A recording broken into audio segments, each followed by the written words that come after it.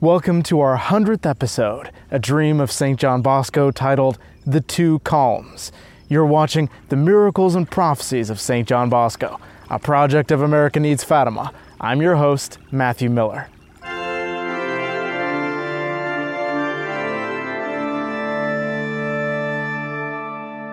Subscribe for new episodes every Monday, Wednesday, and Friday.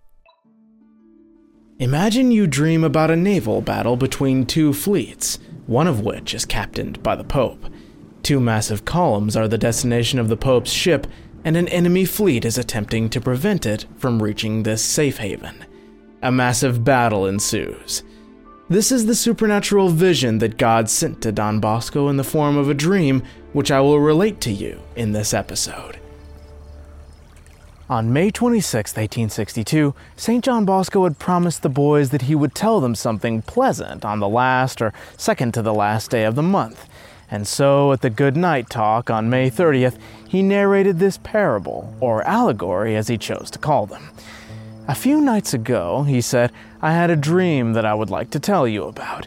It's true, dreams are nothing but dreams, but still, I'll tell them to you for your spiritual benefit.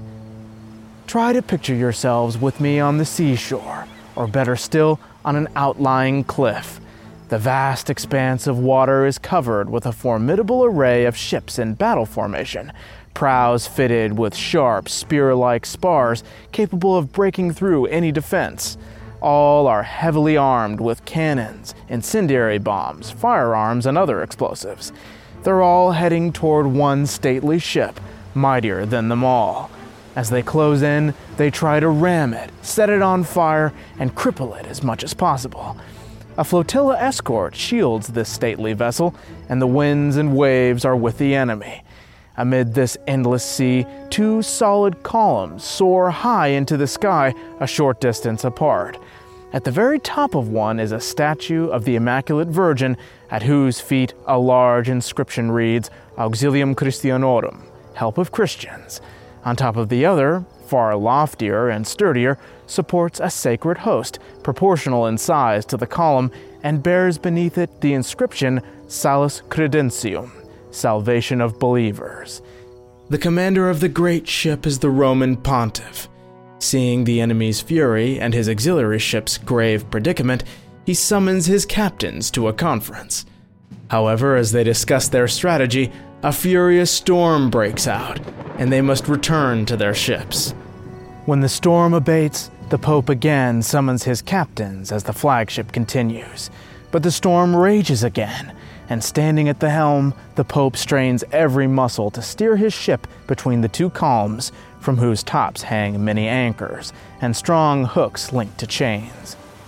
The enemy fleet closes in to intercept and sink the flagship at all costs. They bombard it with everything they have, incendiary bombs, firearms, cannons, and every imaginable explosive. Now the battle rages on even more furiously. Pointed iron prows ram the flagship repeatedly, but to no avail.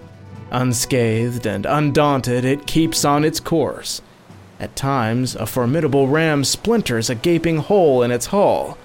However, a breeze from the two columns immediately seals the gash.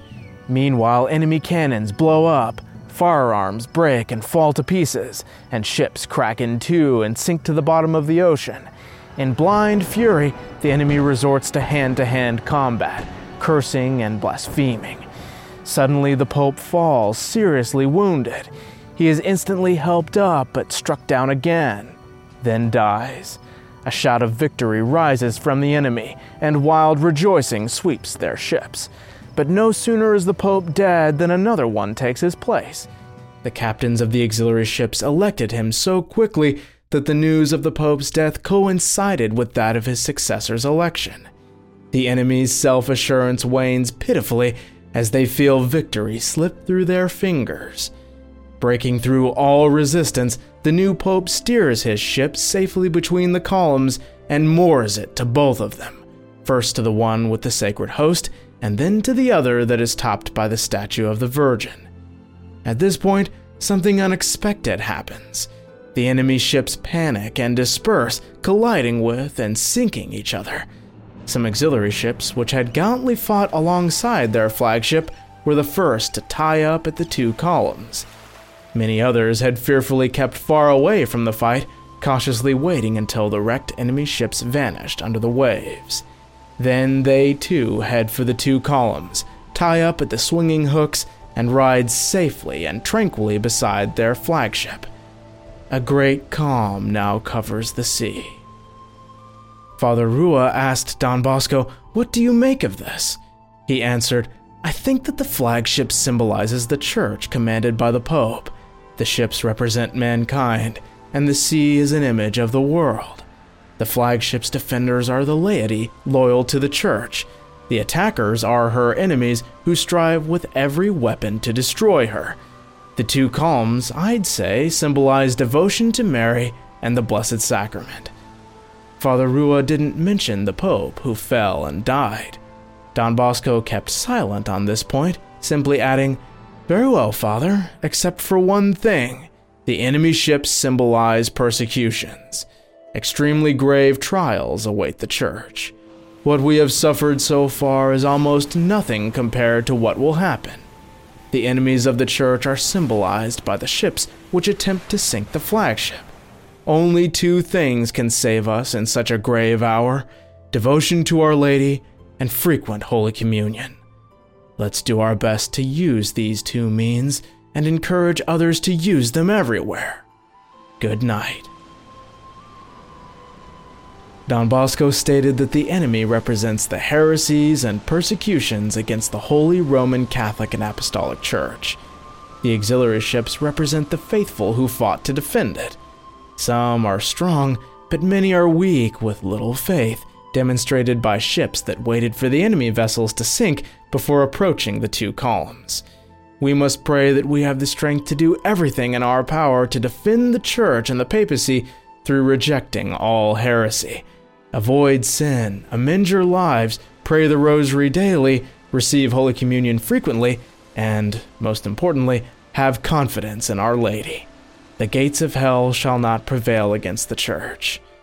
Thank you all so much for watching our 100th episode, and if you think you may have missed one of our videos, just click on the playlist I put on the screen. If you'd like to enroll in our Saturday Mass intentions for the promoters of St. John Bosco, just click on this other link. God bless you, and Our Lady keep you.